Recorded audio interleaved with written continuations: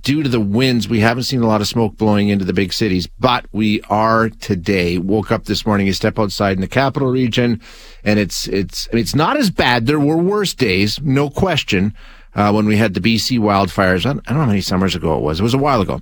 And everything was dark and then orange, and that's kind of what we're like. It looks like it's overcast. It looks like it's cloudy, but it's not. It's the smoke, and you can smell it, you can taste it, and you can feel it.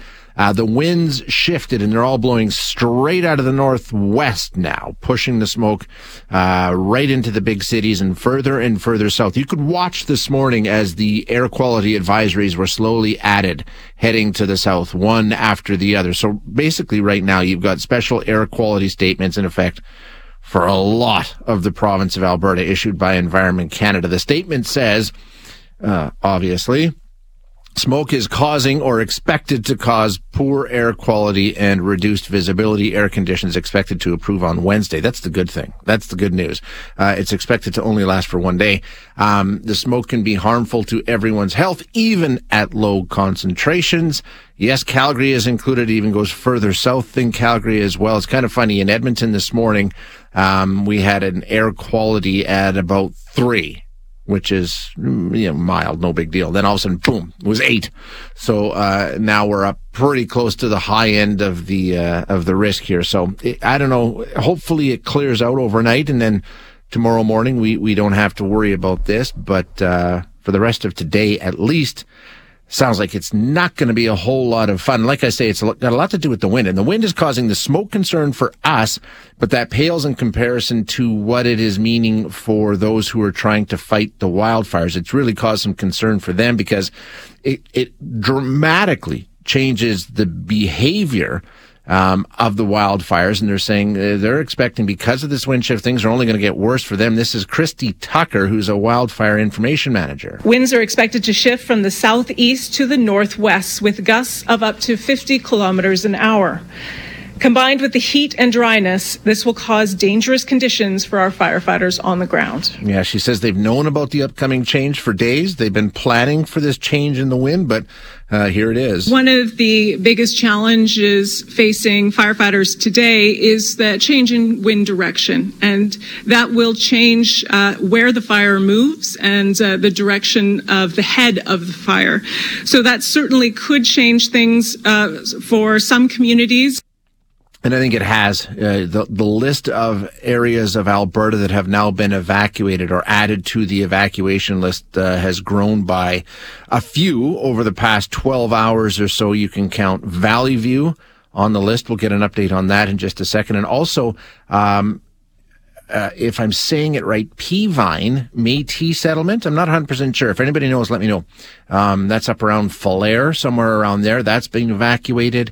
There's also the Shining Bank area has seen some evacuations there. So it's causing all kinds of issues. 2,500 wildland firefighters currently involved, more than 600 from outside of the province, 1,649 from here in Alberta, 300 Canadian Armed Forces personnel, all hands on deck trying to deal with this situation. It's also all hands on deck in terms of trying to handle those who have been evacuated. And like I say, we're up to about 19,300. That's the latest estimate. Albertans displaced because of the various evacuation orders all across of the province. And like I say, some of them from Valleyview, who were themselves living in an evacuation center earlier this week. So it just continues to spread. Let's get an update, though. We'll check in with Sarah Reed now, a reporter with Global Edmonton.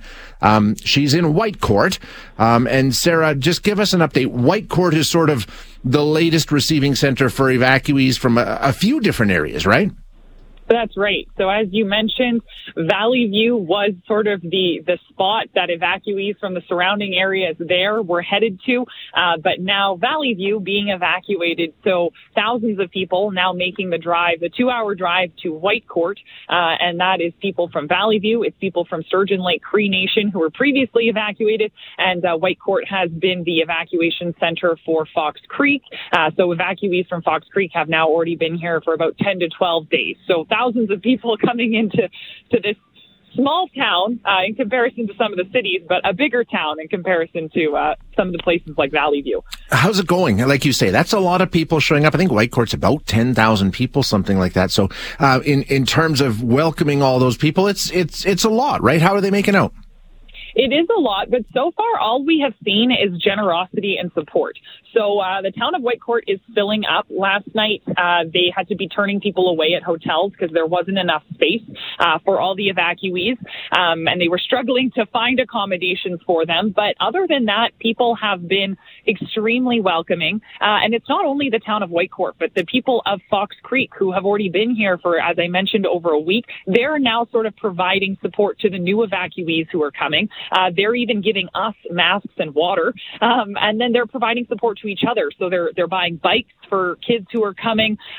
They're borrowing and lending sports equipment for people to sort of play with their kids in the parking lot.